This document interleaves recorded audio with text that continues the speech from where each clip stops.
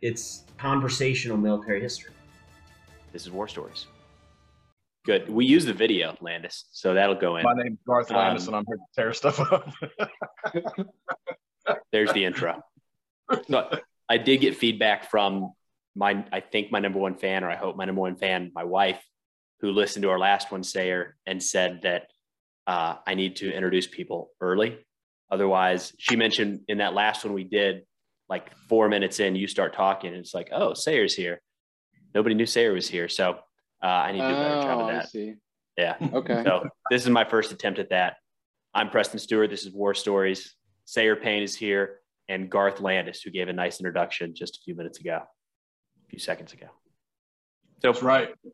Sayer, you were saying just before we hit record why we were thinking about Mr. Landis now. Mr. Landis, you got out. Well, yeah. Garth Landis. I thought about him once we were doing the Generation Kill episode because it was the invasion, and it just gets you thinking about that time because, again, all we know are the stories. And then you go to personal, hey, like, who do we know that personally were, because we actually know people that were there, and because those are the stories we were asking back in the day when we were in the military. Because those were pretty primarily, at least from my viewpoint, were the stories that you heard. It was all Iraq. It wasn't a lot of Afghanistan ones. And anyway, first to my mind was Garth Landis, whom I thought you were with the Third ID. You were a part of that invasion. Right. Yeah.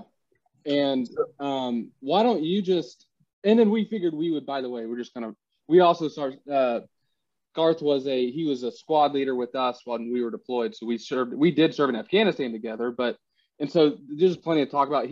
We're all three of us out of the Army. Well, Stewie's still in, actually. Half, yeah, 1 foot in. Sort of, kind of in.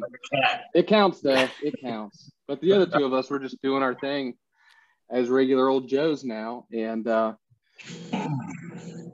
don't know, Garth, why don't you just tell us a little bit about yourself, kind of just like how old you are and stuff, and kind of like where you're from, where you grew up and that sort of thing. Yeah, so I'm 39 years old. I grew up in the Blue Ridge Mountains in Virginia. I joined the Army when I was 19, and I went to basic training in Fort Benning that summer of 2001. So I reported in August 1st, 2001, Fort Benning, hottest place in the world. Why are these pine trees so tall? And it was the end of the summer surge into basic training. So I was on holdover forever. Like I sat at 30th AG reception for weeks. People were going AWOL. There were riots. It was really interesting.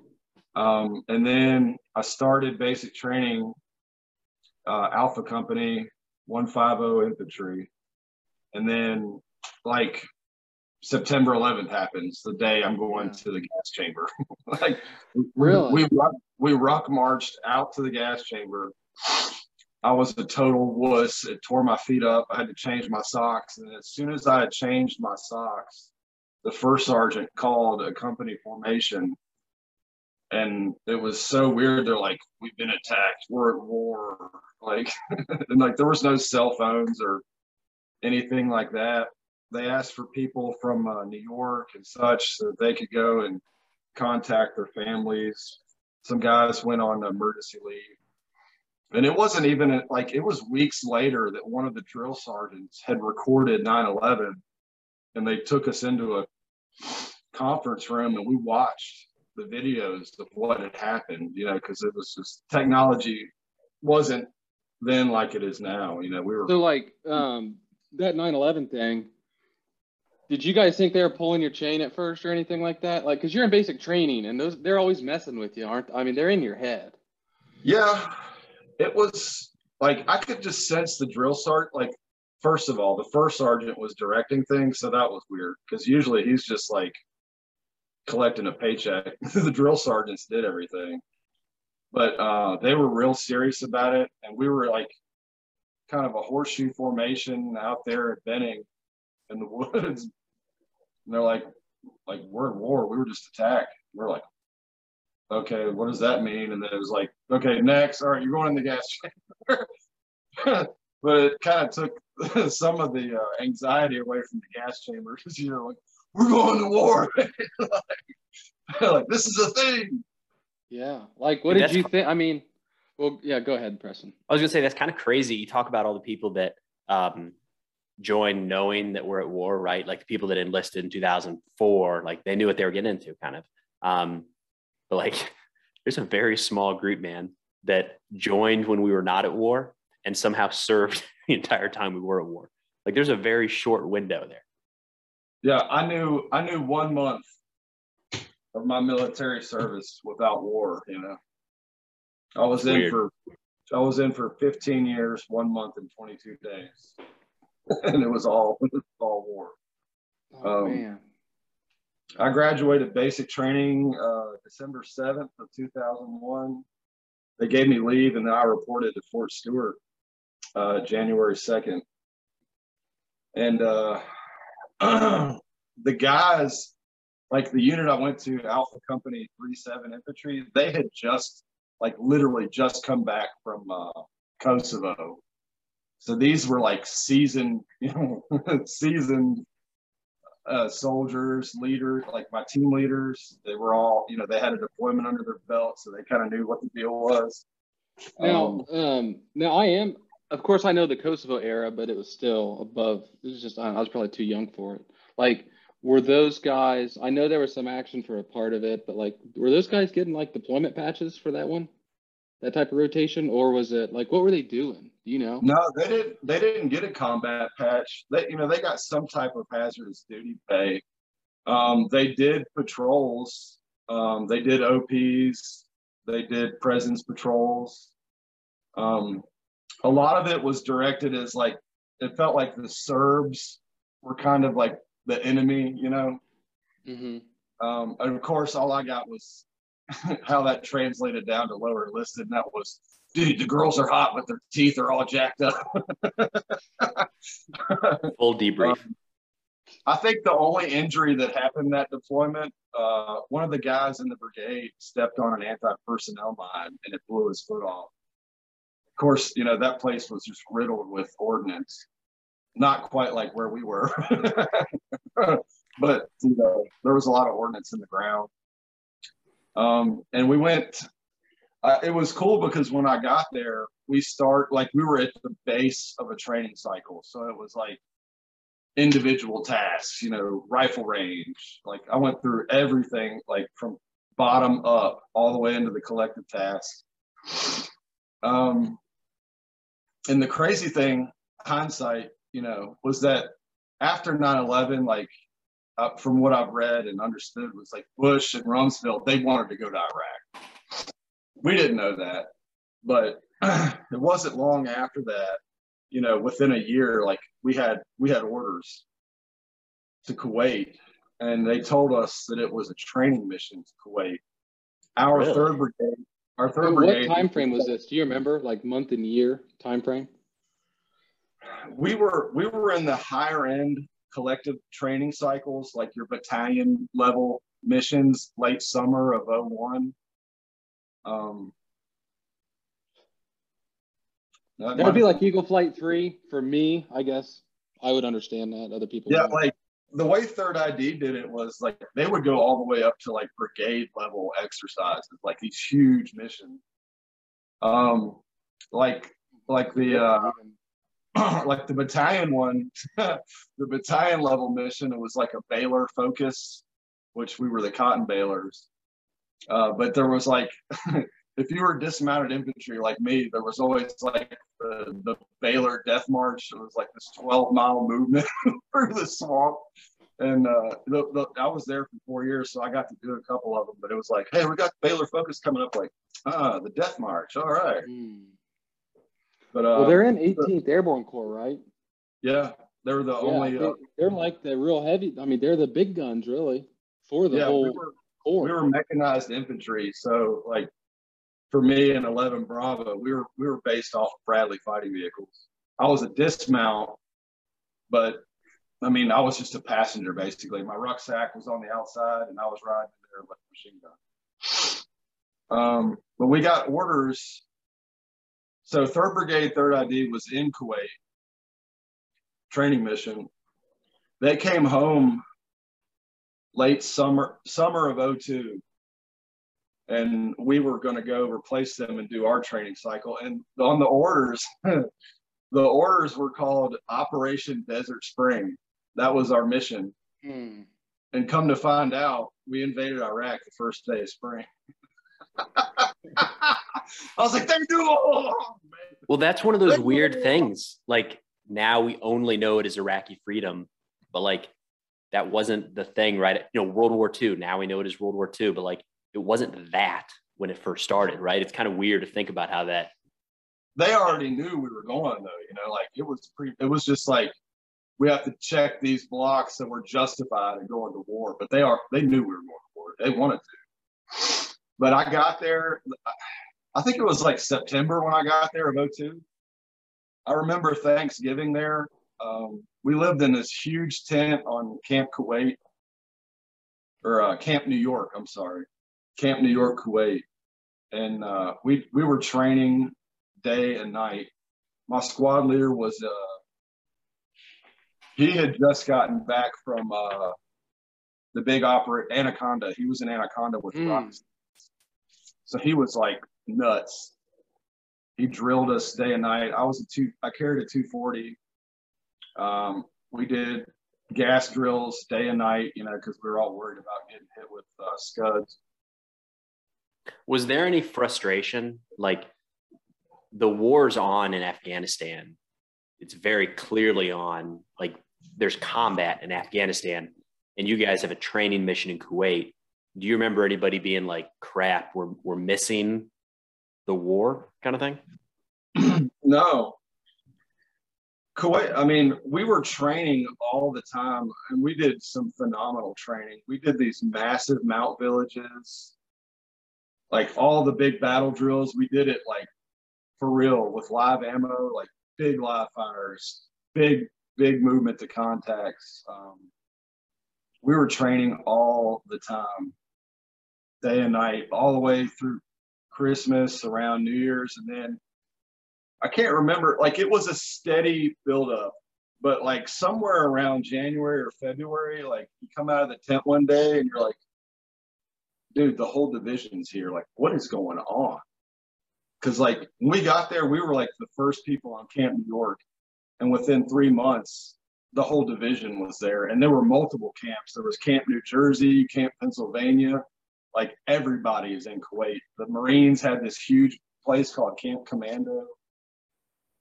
All these massive bases out in the desert. It was just forces coming in, equipment coming in. Everybody's coming in. And finally, you know, we're like, all right, well, we're going to war.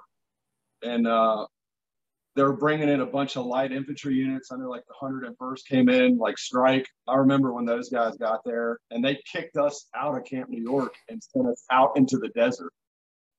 And I'm talking about almost the whole month of February, all the way through the 3rd week of March when we invaded. I lived in the desert with a rucksack. Like that was it. Really? Like every day was Groundhog Day. You get up, you brush your teeth, you clean your weapon, you just sit, you maybe eat, go burn the crapper. Like, well, yeah, because like what were you, E2 at this time, E3? when I went over there, I was a PFC.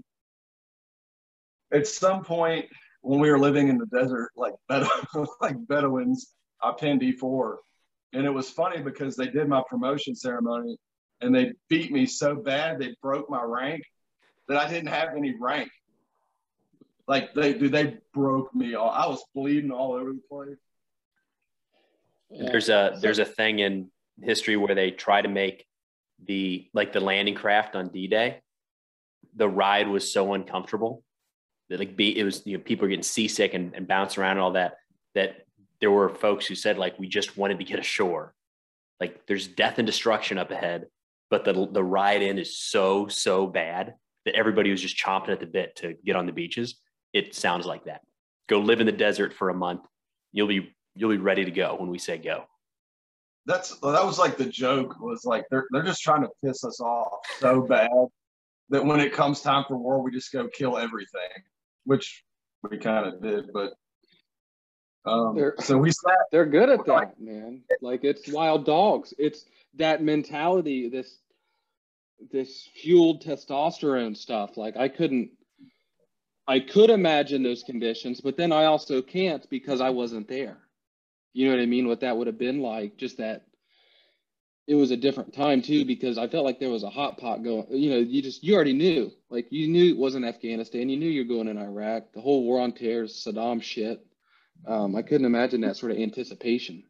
The information flow was so, like, you know, obviously it came from platoon leadership down, but it was like it was like mountains and valleys. It was like, all right, gearing up, we're gonna do this and blah blah blah. Like, yeah, and the next day, like, no, we're not doing it. No, it's something different now. Mm-hmm. And it was like all these highs and lows. And finally, I just got to the point where I was like, forgive my French, but I don't give a fuck if we go to war or not at this point. Like, just tell me what we're doing. And then maybe the 19th, we got to make phone calls one last time. And I called my mom, and I was on whatever weird Army Signal Corps phone I was on, and I was talking to her, and I was watching cruise missiles go overhead. And this is right before Bush got on TV and said it. And I was like, Mom, I think we're going to war for real. She's like, wow. I'm like, I'm watching a missile right now, like flying over. Wow. And then that night, the night before we went, no, it was the night we went. It was a long night. Right after dark, I mean, we just nailed them. I mean, you could see the JDAMs just all night long, just massive JDAMs going off. And I think I wrote somewhere in a letter later on, I was like, that was the best fireworks show I've ever seen. It was, I mean, we lit that place up. And then we had to, somewhere during that day, we increased to mop level, whatever. It was everything minus a mask. So boots, pants, jacket.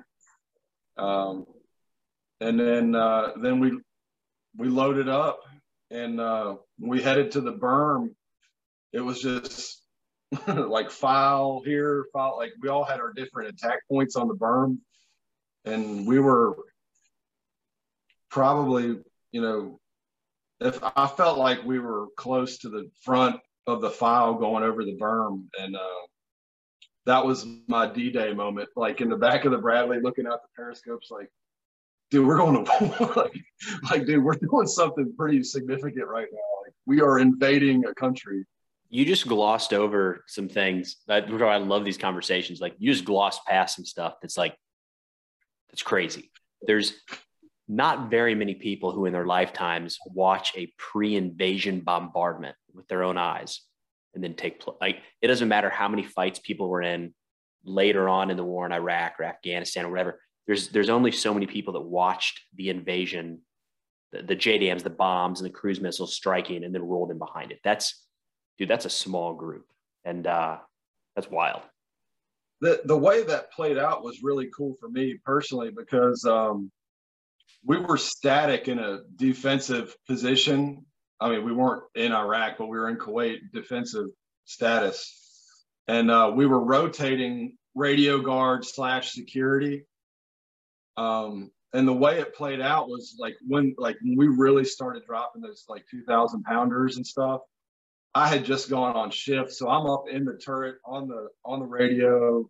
I've got thermals, you know, I've got control of the gun on the Bradley, and I'm just sitting up there, pitch dark, you know, elevated on the turret, just like, oh my God, dude, look at this. Like, I mean, I still see it, like those flashes. I mean, we just leveled that place that night.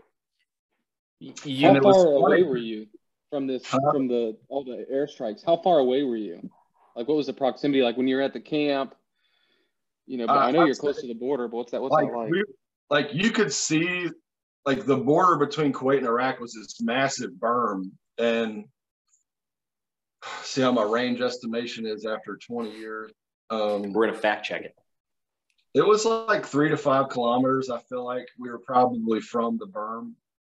And it was funny too, like, you know, they're doing their thing, and like we'd see a Humvee come over the berm like that day prior, like, hey, that's US, you know, we're like blazing it with the gun. And they're like, no, it's SF. They're coming. Like, dude, they've already been there. We're whack, man. They've already been there. We're not. I want that job. Yeah. Flip flops and ball caps. But like the day before we went, like there was a steady escalation. Like I think Iraq, I don't know if this is true or not, but we got reports that they did launch Scuds into one of the bases, whether it was New York or New Jersey, I can't remember. If you listen to this podcast, I assume you listen to other podcasts. If you're anything like me, you're probably always looking for something new to add to the library.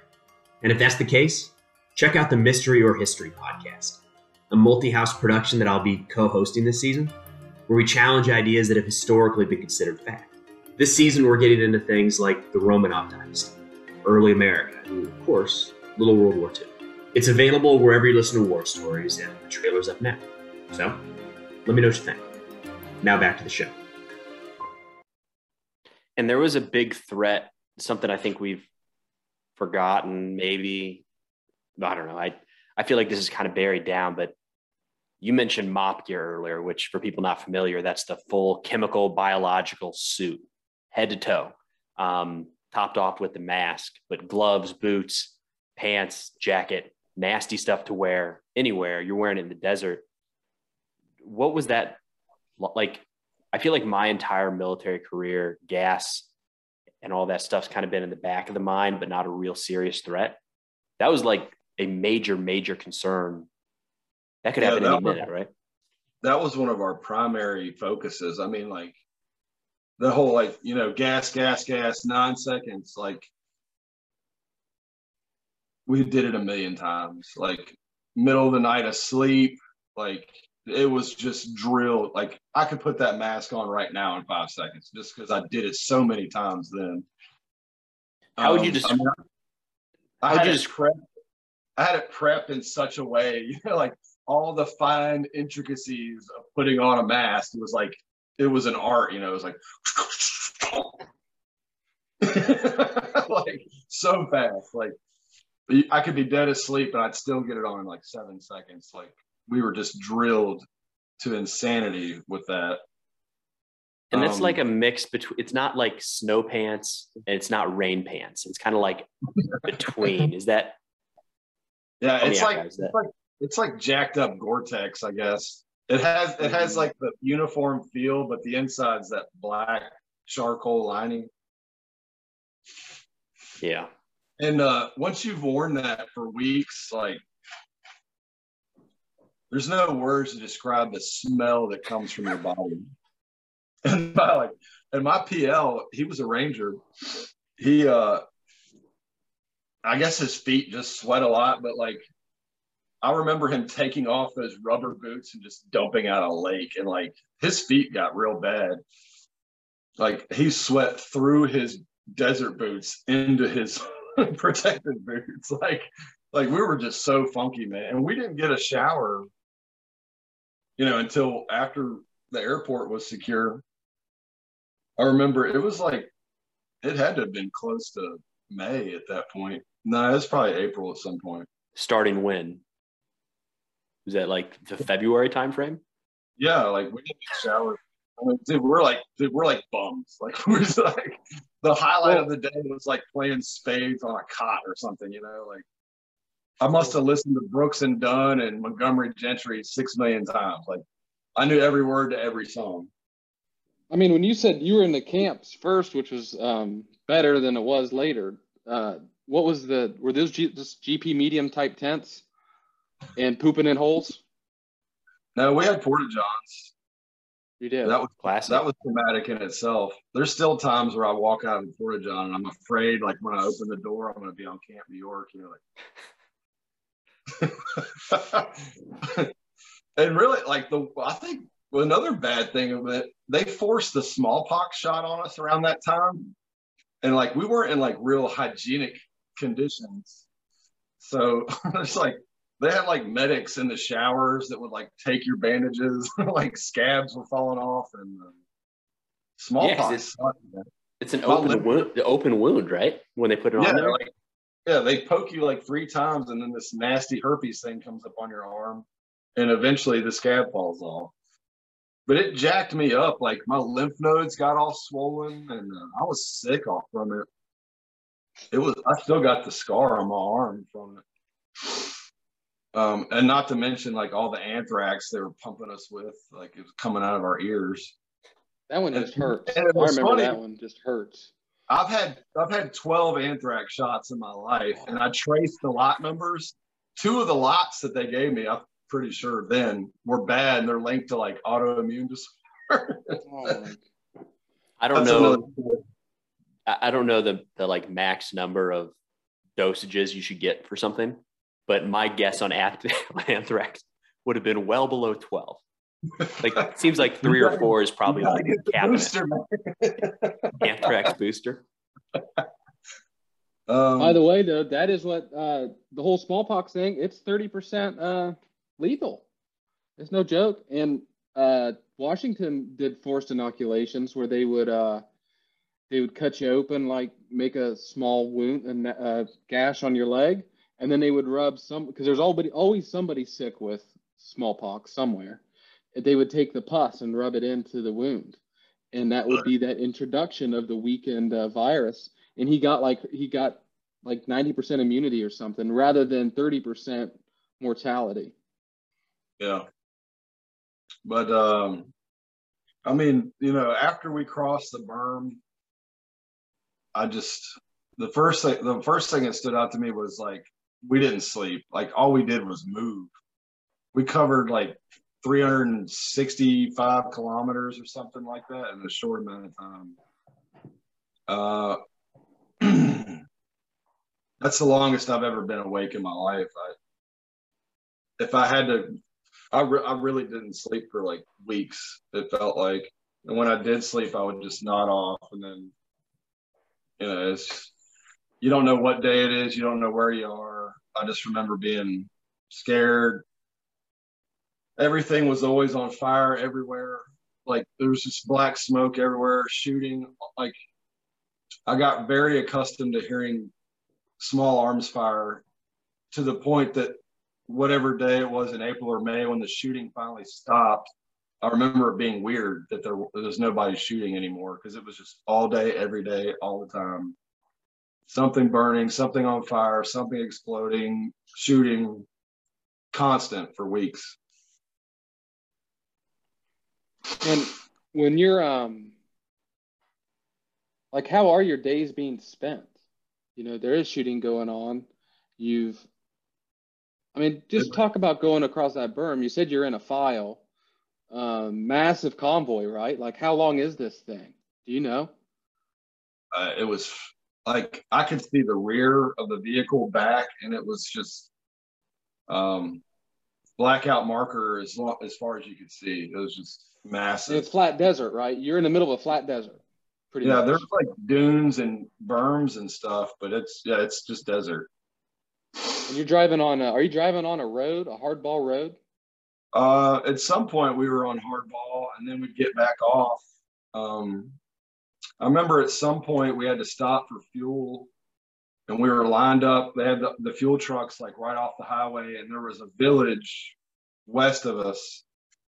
And that was the first time you remember like the military members were getting in those white pickup trucks with the markings. Yeah. I can't remember. That was the first time we experienced that. It was Fedayeen, I think. That was the first time we got into it with them. And were you manning a checkpoint? Like, how did you get into it? Like, how did this engagement start or become creative, I guess? We were rolling up a highway, and I'm in the back. I don't know what's going on, but I know like they had deliberately set a refuel for us. So they had the tank, the big trucks with the big diesel tanks set up, and we were filing through fueling, and it was like, hey, there's dudes with AKs or whatever weapons they had in these pickup trucks. And there was an engagement, and then things really went sideways because they got organized in the town and they started launching indirect at us. And that was like, I was at the rear of my Bradley, the ramp was down, and I'm watching mortars walk in on me. And I'm right next to my squad leader. He's like, like we all lost our shit. And we loaded up, and they were trying to make sense, trying to like come together with a plan. And my Bradley commander, he was this old, crusty staff sergeant. He was like, he just called out like distance and direct, 12 o'clock, 1,000 meters, and we were gone. That's what you do. That's the battle drill. I mean, boom. Yeah, 1,000 meters. Nobody even thought about it. They were on the radio. That's all that practice. They were trying to figure it out, and Sergeant Brune was like, I figured it out for you, dude. And we were gone, man. But I'm talking about react to indirect. I love hearing that, man. Dude, I was watching them, like, I swear it was like 50 meters or less. I was watching mortars just come in on me. And that's when things got real fast. So who, at that time, it's early on, who would deal with that sort of situation? If it's indirect, you guys are just getting out of there. You don't know where, at this point, you don't have a blimp, an ISR with exact eyes on where they can find a mortar team. So, like, you guys just get the hell out of there. But how's that scenario dealt with? What's higher up doing and reacting to this situation? Well, what happened, the way we dealt with it was we kept moving, and there was an MLRS unit behind us. Whoever was in charge just pointed that MLRS at that town, and they leveled it. Like guided rockets. Yeah, guided rocket artillery for anybody. They just took out the grid square, and it got quiet. Wow. And MLRS, when they fired, it was like, yeah. The only thing more you guys just terrifying refueled, that would have been a day, right? I guess you just refuel then and then just keep moving. Yeah, we just rolled, man. Some of the bridge crossings, we met resistance. I don't remember what river it was, but we got into a pretty heavy one. And my company commander was on the front page of like every newspaper in the U.S. He ended up getting a Silver Star. He ran up onto the bridge. I mean, we're getting nailed with stuff from across the bridge. He grabs this little girl and brings her back. And that was like every day somebody I knew was on like the cover of every newspaper in the U.S. like all the time. 3ID was it. Yeah. I mean, not it, but you guys were right up front. Yeah. We had a reporter with us, like embedded with us in my patrol. His name was Chris Tomlinson. He took some really good pictures. He captured everything really well.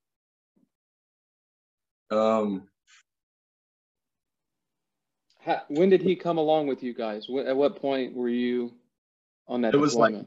I think it was like right before we left. I didn't even know he was with us until Baghdad, probably. There might have been before that. So who's us? The battalion? The company? No, I mean, with me being like lower enlisted, like platoon was me. Like that's all I knew. Like sometimes company, but not much. That's funny. I was learning that. I was talking to like my Wilson, and it's just funny to share perspectives because we were just on different. Just his eye level was just what the things that he was zeroed into and concerned with is not what I was zeroed in concerned with, right? Like we were just on different viewpoints. So it's real interesting to hear that. Yeah, my world was like company at most, like I had no idea of anything beyond that. And I was, I'd only been in the Army 18 months, 20 some months. I didn't really know anything other than how to carry a 240. And get a gas mask on real fast. Gas mask on. Just into direction when you're taking incoming. Oh, this is the other thing. Like, so talking about like that movement, dude, like we moved so far, so fast, we outran our supply lines. we were good on ammo. I don't remember ever going black on ammo. But we route ran food. And I remember the day my platoon sergeant was a senior staff sergeant, and it was straight up like one MRE a day. Like, and you had to go see him and he would issue it to you because you know how rat fudgery happens. Oh yeah. But me and this kid from New York got into a fist fight over spaghetti, man. It was like Checks out.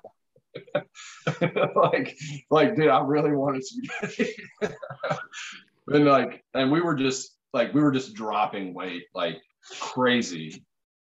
But Sergeant Cameras, he stretched the food, you know, we never ran out. But it was crazy. Were you guys involved with or was your unit involved at the airport with the Thunder Run, kind of those big 3ID movements there?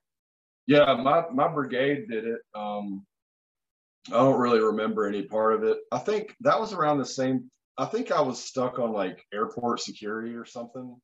I think our platoon got pimped out protecting, like, I think the division TAC was set up at the airport and we were basically tasked with securing that.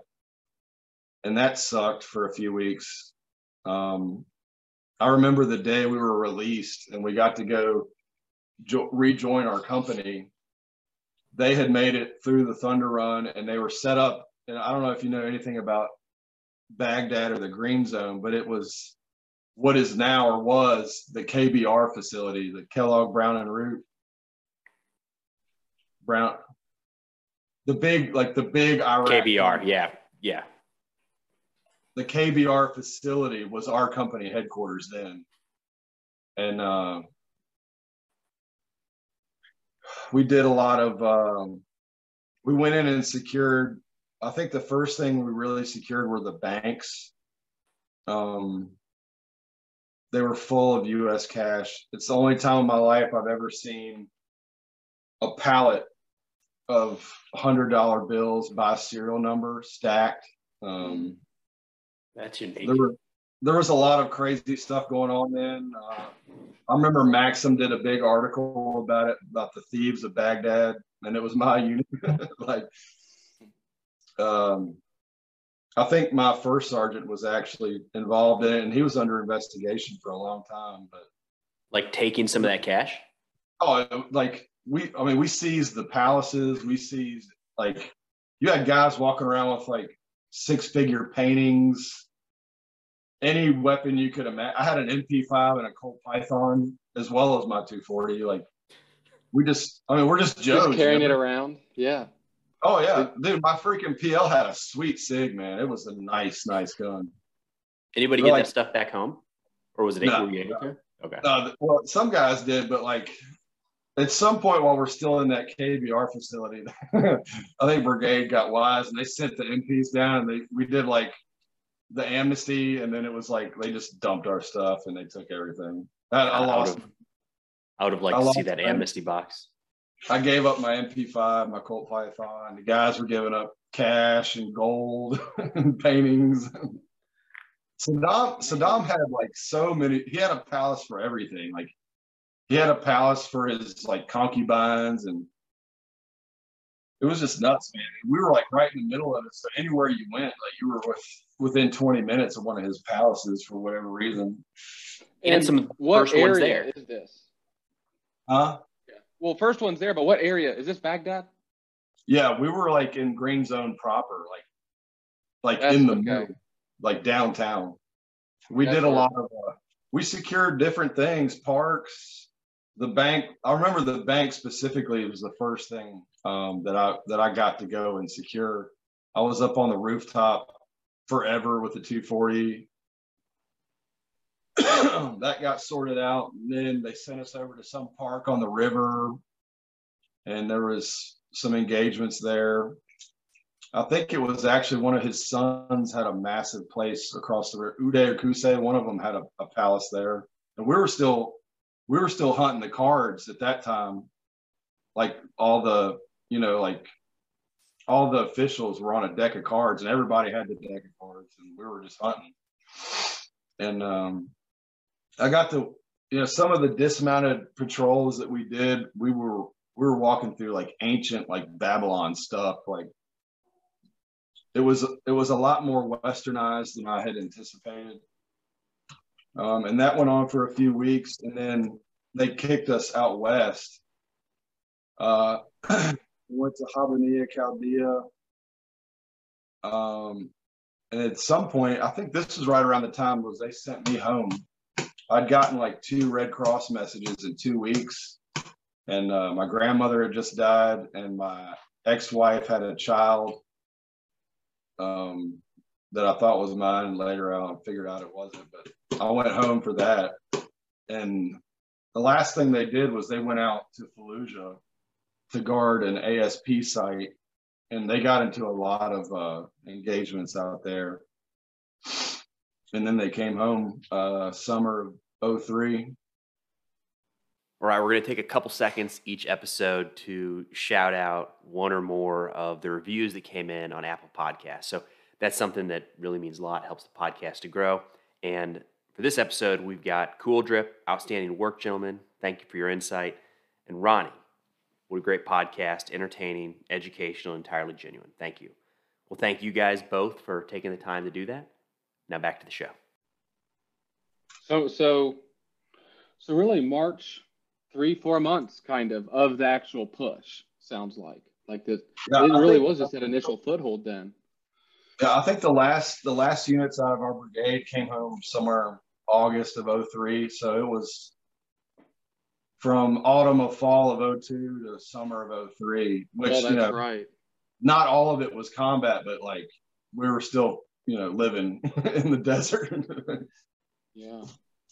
I mean, what a grueling, it had to have been just grueling. I mean, the emotional aspect is just, again, one of those things that's very, even at the physical aspect, that anxiety of, well, the fact that you still remember that you can get on a mask within 6 seconds. And because the thing is, it's not because bragging about being able to get a mask on that fast. It's because if you don't, there's a concern of choking on mustard gas and like dying, and it could come at any time.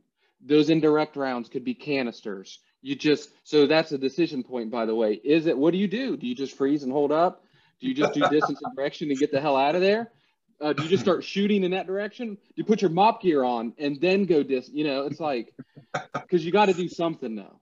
And it's that constant anxiety on top of the fatigue, because it sounds like you were already tired. You were already smoked. You're probably still worn out from all the training you did at Fort Stewart, with all of those, just being in the field. It really wears you out. Yeah. I think even all the way up to like general level, it was like, these guys have been through a lot, like need to get them out of here.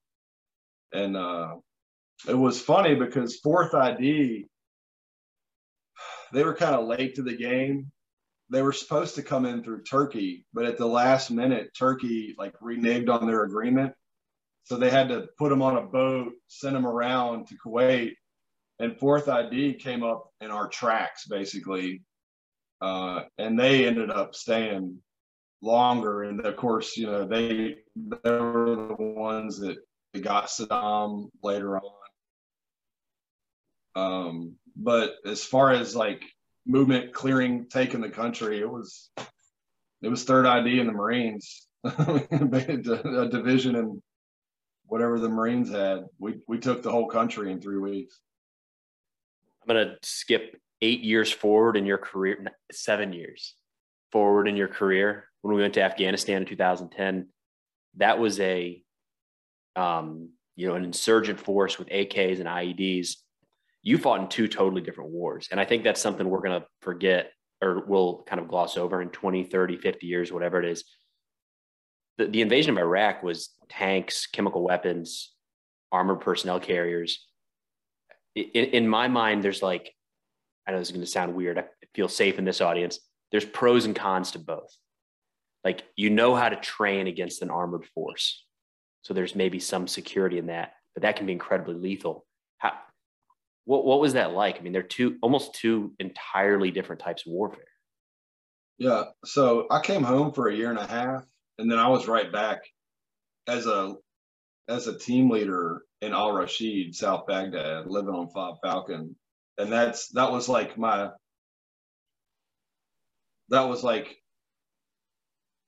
insurgency 101, like, what do we do now? Like, well, we're fighting bombs and people not in uniform shooting at us.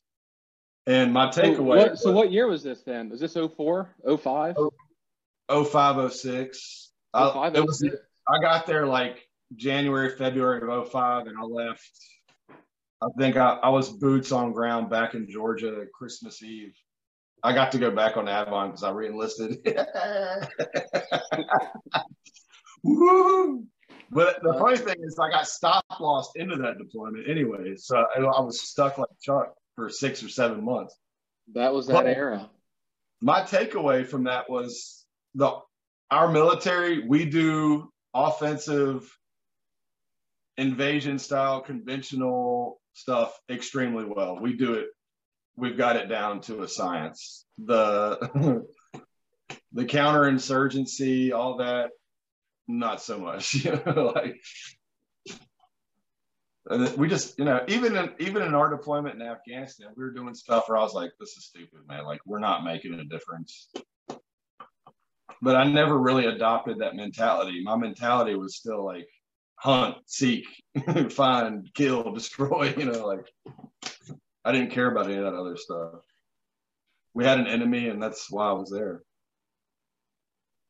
That is the nature of the job, and the enemy changes because, I mean, that's why I think when I was talking about 3 to 4 months, I mean, those are heavy. I'm not saying only, by the way, because to me, it's just such an because the Iraq War itself had so many different. It's still ongoing. We're still boots on ground, so it still counts. So, like, I don't know what you would call right now, but it's a lot different than what you did both times. And then it evolved into the, counterinsurgency did end up happening, and then the quasi peace, and then the ISIS stuff. Everyone that would have done those deployments would have had, I'm sure, similar stories and experiences, but still probably vastly different, even in the same city. I will say, when we did that Dragon Strike, that morning, we loaded up our rucks and donkeys and we walked, like I had a lot of familiar feelings with that. Like, it almost felt like we were invading another country, like, because prior to that, like, that was off limits, like we just shot into it. We just shot into it and called in stuff into it, but we never went in there. That's how I felt. My question for you is the 2 invasions with, sorry to, I didn't mean to cut you off, but the 2 invasions, because you were talking about the highs and lows about in Kuwait, but those highs and lows were, it's either on, which is like we're getting it on, or it's not, we're going home. I felt like in Kandahar, like we knew we were going, like that time in Kaf, those couple weeks, I thought it was all bad stories, all valleys. Like there wasn't optimism, like we're going to come in, kick ass. It's like we're invading, and we're invading into some really rough sort of country, and it's not like all the reports coming in were not pretty. I mean, I was real apprehensive, not really excited. And that morning of Dragon Strike was crazy, and we weren't even like an hour into it, and Lieutenant Snook stepped on that IED like right next to me, and it was like, man, what have we got ourselves into? We were like, I just set in the gun. We had guys like right in front of us shooting at us, and the rounds were coming over me and like landing at my guys' feet, who were set in. Like we had basically had a half moon 180, security set, and that was some really wild stuff. Have you talked to Kyle recently? Yeah, I talked to Kyle back in March when Garcia died. We talked for about an hour that morning. We just he and Bryson and Jake Ivey got on here a few weeks ago to talk about Todd Weaver. And anyways, Kyle, tough topic. Good to get all those guys together. But yeah, anyways, I think Kyle's doing well, running the dad life out in Colorado now. Yeah, he went through a lot of demons. And I honestly was just glad he was alive. I mean, I was just happy to hear him scream. Like I ran up there and checked him, I'm like, "You're good, man. Everything's nice to me." Yeah. And me and Lopez drug him down into a ditch, and he was worried about us stepping on secondaries. I was like, "They were good." It happens so fast. It's just crazy. And I think that was like we were so happy. Like we were like happy in a way, especially when you first hear that stuff on the net. Again, back all those dark clouds and calf. We know how this goes. It just happened to Weaver a couple weeks ago, and was this the first initial contact when this had like that first burst time frame? Yeah, we got down across the first ditch. There was a compound to the right. We cleared it. I think that's when I adopted the hook shot grenade throw methodology. Innovative. We cleared that building, and like right after we cleared that building, everything started popping off to the south. And I'd got my gun in, and I was getting ready to just rake everything with that gun. And Snook came up behind me and went right to the corner of the wall, and that's where the IED was, right at the corner of the wall. And I was like, "Dad, come on, man, are there others right here? Like, don't move." Probably. I mean, there probably were. We know that I'm sure that there were. Yeah, the odds are you stepped over 6 of them en route to Kyle. Yeah, they were everywhere. You found one, you found another half dozen. Truly. Hindsight's 2020. But like that whole Kandahar Rule of 5, and I mean that was legit, man. Like that year, I found IEDs everywhere, like places that you had sat. Like, man. You see the A&A guy pulling up the wire, like, "Oh God, where's this going?" Right after we got home, I did, or maybe it was probably like when we were at Ramrod or Calf on our way out. This felt like not something to do while we were still at Strong Point Dog. But looking at the map, I kind of did a tally in my head of how many places I knew I had walked where we later found an IED. And not like they laid it the day after we walked there, but like we missed it and found it the next week. And for me, the company FSO that went on a fraction of the patrols that you guys did, it was in like the 20s or 30s. And I just remember thinking like, God, that is insane. That's how many we missed. Didn't find the first time around. What was really funny was through Garcia's death, it forced a lot of us to reconnect. And I had a bunch of my guys come out here for Memorial Day, and Skavira came.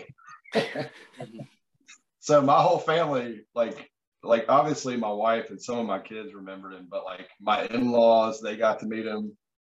And I was telling my father-in-law, I was like, this was my guy, man. This was like my lead team leader. Like he directed the path, like, and I used to tell him, and Skavira was telling him the same thing, but like every day I would just we'd get our gear on, we'd go out, and I'd look at Skavira and be like, just take the most jacked up route you can ever think of. If there is a way you want to go, do not go that way. We went over walls, through Slop Creek. I mean, just like we just walked terrible routes. That's probably why that is why my back is permanently messed up. But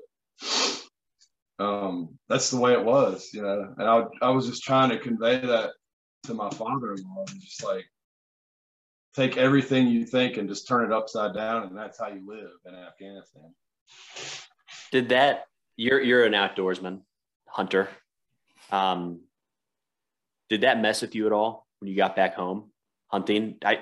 For a year, about a year, I think, I remember being real skittish in the woods. I'd see the trail and be like, well, I can't walk on the trail. And then halfway through realize, what am I doing? And anyways, just thought about that a few weeks ago. Was that something you experienced? Yeah, it stayed with me for a long time. I remember this was after the deployment. We went somewhere as a family. We went to Paint Bank, West Virginia. It's this really rural place, but it's beautiful. It's a valley, big mountains. There was like a garden and a creek, and we're walking through the path, and I'm just like staring at the ground where I'm walking, and I'm like, man, this just doesn't leave you, you know, like every step you take somewhere outside, you know, like you're thinking about it. It's a hard thing to not think about. It's crazy. I mean, like, ingrained. When I see the culvert, like just a little culvert, a little bridge with the little tube underneath, I always think about that. Like, because those guys chucked the satchels in there. Remember that? Because that was like the very beginning part. They were real good at that, real quick. And I just think of satchel charges. We were just at like with my kids at some park, and I was like, hey, I'm just that weird guy that's like reminded me of the satchel charges back in the day. Damn Taliban, we had to weld them shut. Can we talk about those culverts? Do you guys remember how that all played out? The culvert denial system. Yeah, so they put these grates over the culverts went underneath this road on Highway 1, and the Taliban were putting in big IEDs, like hundreds of pounds of IEDs that would blow the road and vehicles. So strikers. Yeah, just decimate vehicles. So it was a drainage ditch that went underneath. So what we were doing, the unit before us was doing, and I don't know, somebody else probably did it, was putting up like grates and things so they couldn't get in there to lay an IED. But then the rainy season came and it washed all that brush up against it, and the water couldn't flow through, and everything flooded. What was that, like March? the day of 7 winds? Like rain I've never seen, but like you go from dry, like we had to have fuel airlifted to the strong point because you couldn't get the vehicles through that water. I remember that, like, whatever night it was, we had our little CP set up out at Baluchan in that mud hut. It was like, that was the night the roof came in. It was like, man, this is some crazy rain out here, man. We had to like make paths with sandbags just to walk. You say you were on leave there? I missed it pretty much. I came in at the very tail end of it. I got delayed coming back because it was so flooded. There was like at Calf, there were like creeks, and you had to do like water, like ferrying crossings. Almost. I mean, it was moving water. That stuff, like even like waist deep moving water is no joke. And when you're wearing gear and crap, I'm not getting drug under. Like that's a stupid way of. There's always people. I mean, unfortunately, people get killed in those type of things too at the same time. And so anyway, it was just like. Even Calf flooded. We did a dismounted patrol from Baluchan back to Hazimadad during that, and we were walking through like chest deep water. Like it was so bad that it got funny. You know, like by the time we walked in the gate, it was like, who cares anymore? This is ridiculous. So say you're on leave. Landis and I went on leave together. I don't know if we came back together, but do you remember that? What was that? That was January-ish. That was like December, January. We because we were gone when Sergeant Kramer was killed. The day we left was the day the guy in the PL and Bravo company, Larkin O'Hearn. O'Hearn. That's the day he got injured. I think that was like New Year's Eve, I believe. Yeah. Does that sound right? Is that right? Like the very end of December. Our flight got pushed a couple times, but I had in my mind that we were on the LZ at Hazimadad, and it was kind of like, step aside, guys. We got some other things to work on. I don't know if I'm remembering that right, but yeah, we were on the way out. But yeah, Charlie Company's first sergeant was going with us too. Man, what was his name? Harbor. He was with us too. But So when you go on leave, we didn't have much stuff, right? So like you've got all of your Army stuff. You got your assault pack. Do you know where this is going, Landis? You got your assault pack that you take on patrol every day, and you put all sorts of stuff in there, like batteries and tourniquets, and I had C4. extra magazines. And then you fly commercial air to get to wherever you're going. You go through all these security checkpoints. And I don't remember where we were, but we'd been through a couple checkpoints when old Landis pulls out a full magazine from his assault pack. That was in Kuwait. It was like, do you have anything to declare? I'm like, You get so used to it He's being 30. on you. I mean, you just always got grenade. You always have a grenade on you. How many times had I run my bag through something though? And how many dogs had smelled that bag? like 3 or 4. Yeah. That thing was like a C4 bag, you know, like that's what it was for. You know, when we were going back on that Delta flight, I had this little trinket bag of good luck charms that I kept in my kit. One was like, I had LERP Rangers from some Vietnam guy, his airborne wings with his head LERP. Some like St. Christopher medallion someone gave me. Then I had a case knife that was my grandpa's. It was a stag handle that my dad gave me on my wedding. I always had that. I had that in the hot beverage bag, you know, waterproof it in my kit. And they took it from me when they were screening. And we had M4s, no ammo, of course, but I forgot about this little pocket knife in the bottom of my kit or whatever, in this bag that just really hasn't moved. And they took that damn knife.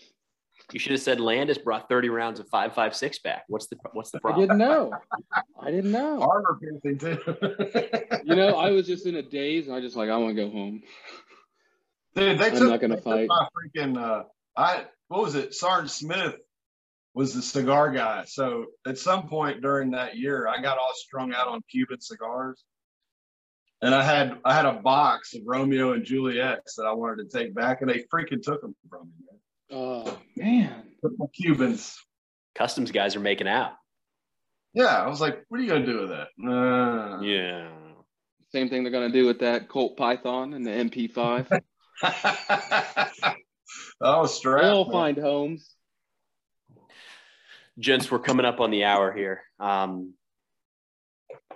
know we could probably just keep rambling for another 3 or 4, but we'll try to put a cap on it. We're going to put this out on Veterans Day. So tomorrow's Veterans Day. Put it out tomorrow morning. Like, I don't know just a cool, that wasn't necessarily intended, but I like it. Being able to just kind of shoot it with a couple guys that, I mean, Landis, dude, I don't think we've talked in 10 years, right? Couldn't ask for a better thing for Veterans Day, you know? Yeah. And here's the thing though, when I messaged Garth, whatever, last week, 2 weeks ago, he was like, I was like, hey, weren't you in the invasion? I think I remember that. He's like, yeah, I don't have anything sexy to tell. And I have no sexy stories. And it's like, dude, you were on the phone talking to your mom when George W. signed the order and launched the, cruise missiles. Like, come on, man. Like, give me a break. Like, it's a hell of a story. And then, honestly, there's so much to go. Like, we could, yeah, exactly what Stewie was saying. We could talk all day because, like, I'm still on the, you had a mortar round in MLRS, it's just like, holy smokes, that is some shit going on. Yeah. And it's a piece of history too, right? And it was 20 years ago. And I know for me, I started, especially more recently, it's like we're 10 years past and it's becoming more dreamlike, right? It's one of those things that I thought I would never, ever, ever forget, like word for word, I'll always remember. And that's just not true. It's not the case. It's becoming hazier. And so a lot of it's context, like you forget, but then if you hear something or see something or smell something, or even if you just start talking about it with someone, you just remember stuff. I forgot all about the culverts until you guys start talking about culvert denial missions. Yeah, we flooded Zari on accident. That's right. Well, see, my culvert, real quick, I know we keep talking. My culvert story, that was my first mission. And I probably wrote a bigger op order for that than Landis's PL for the invasion. I probably made those guys sit for 3 hours listening to this The political There- it implications of just Zari District. Oh, I was just page upon page upon page of this mission and enemy, all these, and it was a great op order. But coming to obviously when we were actually doing it months later, we're obviously just rolling out and just what you're doing to scurvy. Hey, you know what you got to do, and then you guys all know, right? You're looking at each other. I think that's why we, develop a relationship, with the ANA, because you can just look at each other. You don't even have to do you get to the point the op order is superfluous because everybody has their head on a swivel. They already know what's going on. And that's that's kind of the beauty of it too. Once everybody hones in on their job from those, the PFC level to the PL to the BC, everybody, like the first sergeant, everybody has a specific, the S4. You only eating on one MRE is a big problem. When you're on little sleep and you're in an invasion, like you need like methamphetamines, you need the opposite of that. You need many calories. And so everybody has that role to play. And then to see it and feel it in action is like, that's just one of those things where you got to be there for. Yeah, I don't know. Everyone's like, you only did 15 years, but I was a part of some really wide ranging, crazy stuff. Who said only 15 years? Like, you just meet somebody and they're like, how long did you serve? I said 15 years, 1 month and 22 days. Oh, you couldn't make it to 20? I'm like, nah, man, they freaking packed me up and medically retired me because I'm all Give me a break. 3 combat deployments, none of those were a joke. I went to Afghanistan again after we went. Did you see? That's what I mean. Stewie glossed over your second Iraq one, and then you got double. You got 2 and 2 campaign stars. Like, that's impressive, man. So to think you only did 15, only doing one of those things, only doing one of those is a really big deal. Yeah, I went back to Kandahar in 13 and 14 and basically helped close the place down. It was like, the last time I was here, man, it was a lot crazier. That's good. That's a good thing for them. But, man, yeah, no, we should do this again. It's just good to stay in touch. And like, I keep saying it, we need to do a company reunion. I just need to get my ass in gear. But I really enjoyed y'all's podcast and a few others. It's just, I'll watch them and I'll go into it thinking, like I might take something away from it, but it's just like, we're all just dudes that put our pants on one leg at a time. There's nothing mystical about it. It's just, we're just dudes that wanted to serve and do well. And I think you guys are doing a great job. I really enjoy it a lot. That means a lot, man. It does. Thank you. Because there's an awkwardness to it, but we both enjoy it. And Stewie's been taking the initiative on it because it's just an awkwardness to putting yourself out there, and he's just been doing it. And it's really cool seeing him on TikTok, and like it's just all genuine and authentic, man. It's good shit. So it's like we need more good shit to counter all the bad shit. There has to be good shit. So yeah, we appreciate it. And thanks for coming on and just sharing the story. So few people want to share it, or there's actually people that do want to share it. It's hard to get it out, and nobody knows how to ask those questions and just get the conversation going, because like you said, we're all just people. We're dudes, and now we're just dudes. Well, you've already had an ass load of kids. Now we're all trying to catch up to you. Yeah. What are you at now, man? 12, 15? 6. Yeah. Finished it up. Which that was fun to see. And then what's also cool about as we age and kind of wrap it up is I just saw Lewis today, who's now attended the career course and graduated. And he was one of those PFCs back that we were talking about that had that job to do at that level on the ground. And now, I mean, he progressed farther than I did, right? Like I never made it to career course. Like that's the next sort of stage as an officer. And here he is doing it, and he's doing all, he's just kicking ass. So that's all great to see. We had a lot of strong, resilient soldiers that year in Afghanistan, and a lot of them have gone. I mean, like Skavira was SF, Garcia was SF, Lewis He's the captain, Ranger Tab. And another one, do you remember? I'm not going to throw his name out there, but do you remember Candy Cane? He's doing secret squirrel stuff now, isn't he? Yeah, He's an I do remember operator. that. Really? He did a long walk, and he is an operator. I saw him. I knew him back when he was just, you know. He came in town for Memorial Day, and we were out. I was barbecuing, and we were out there talking, and he was like looking around. I knew that he was in RRD or RRC or whatever it was for a long time. He's like, "Hey, I just did a long walk," and I'm like, "Oh, you are that guy." For the non-military still listening, Delta. Yep. I'm not secret surprised. stuff. He's a Yeah. stud. He's always was a stud.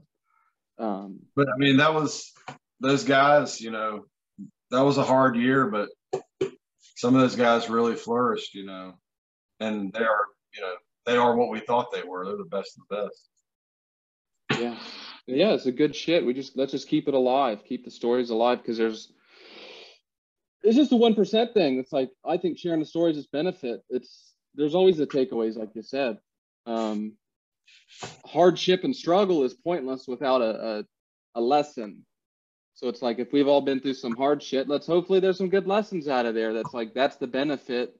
That's the whole kind of point of it, because you don't want to go through a bunch of arbitrary suffering, right? Let's get some takeaways out of it. And there's just so many different stories out there to glean that just they're human stories. Nobody remembers the easy stuff, you know. It's always the stuff that sucks and sticks with you that you can reflect on. Yeah, 100%. Well, I'm not a very good podcast host because I think 20 minutes ago I said we're wrapping up, but I'll deal with The that. formation before the formation. Yeah, Army style, right? They're 5 minutes early. We're 5 minutes early. Garth, thanks so much, man, for taking the time. Sayer, thank you for helping organize it, and I'm sure we'll talk again soon, guys. Hey, if you've got an extra 16 seconds, it would really mean a lot to me if you left a review for War Stories. I read every single one of those, and we'll do our best in coming episodes to maybe shout some of those out just as a way of saying thank you for taking the time. But either way, thanks for listening.